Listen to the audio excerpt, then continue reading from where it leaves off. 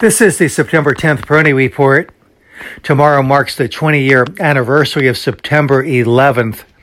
May we always remember those who lost their lives in the terrorist attacks that took place in New York, Washington, D.C., and Pennsylvania.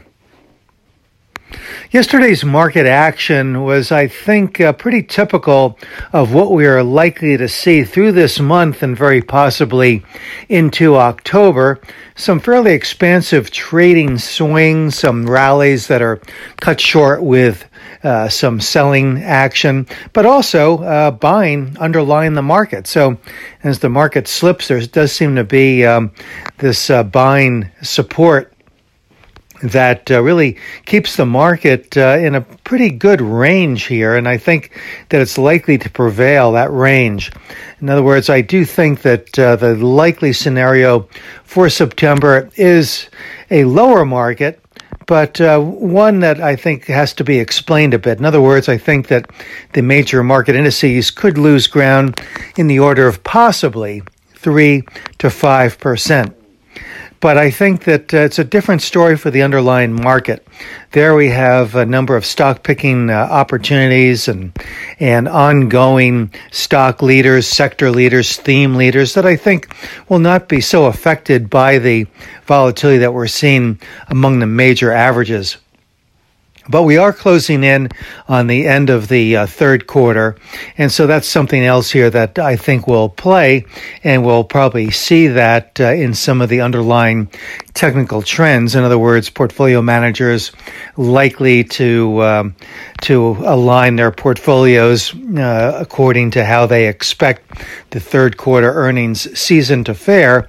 And I think that it'll be likely another good earnings season where the results exceed Wall Street analysts' expectations among a broad number of industry categories.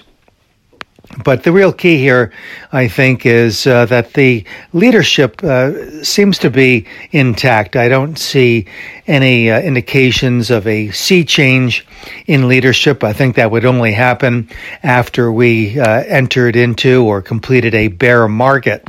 So the action that we've been seeing, not just recently, but year to date with some of the more aggressive rotational behavior, has really been net constructive for the overall market.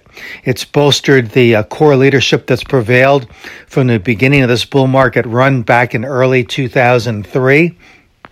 And yet, aside from the core leadership, there have been other sectors that have been participating pretty nicely along the way.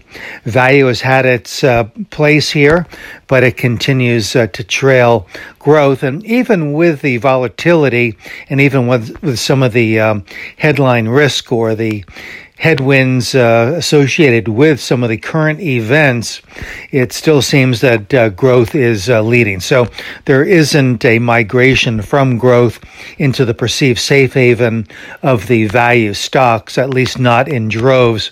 And I view that as a positive and a constructive factor as we continue through the later stages of this bull market cycle, where earnings growth is really going to be the key for stock movement. This is Gene Peroni at Peroni Portfolio Advisors. All expressions and views presented on this podcast are the opinion of the commentator and may be subject to change.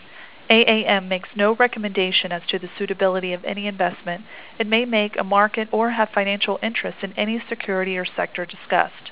Past performance is no guarantee of future results. Investors should consult a financial professional before making any investment decision.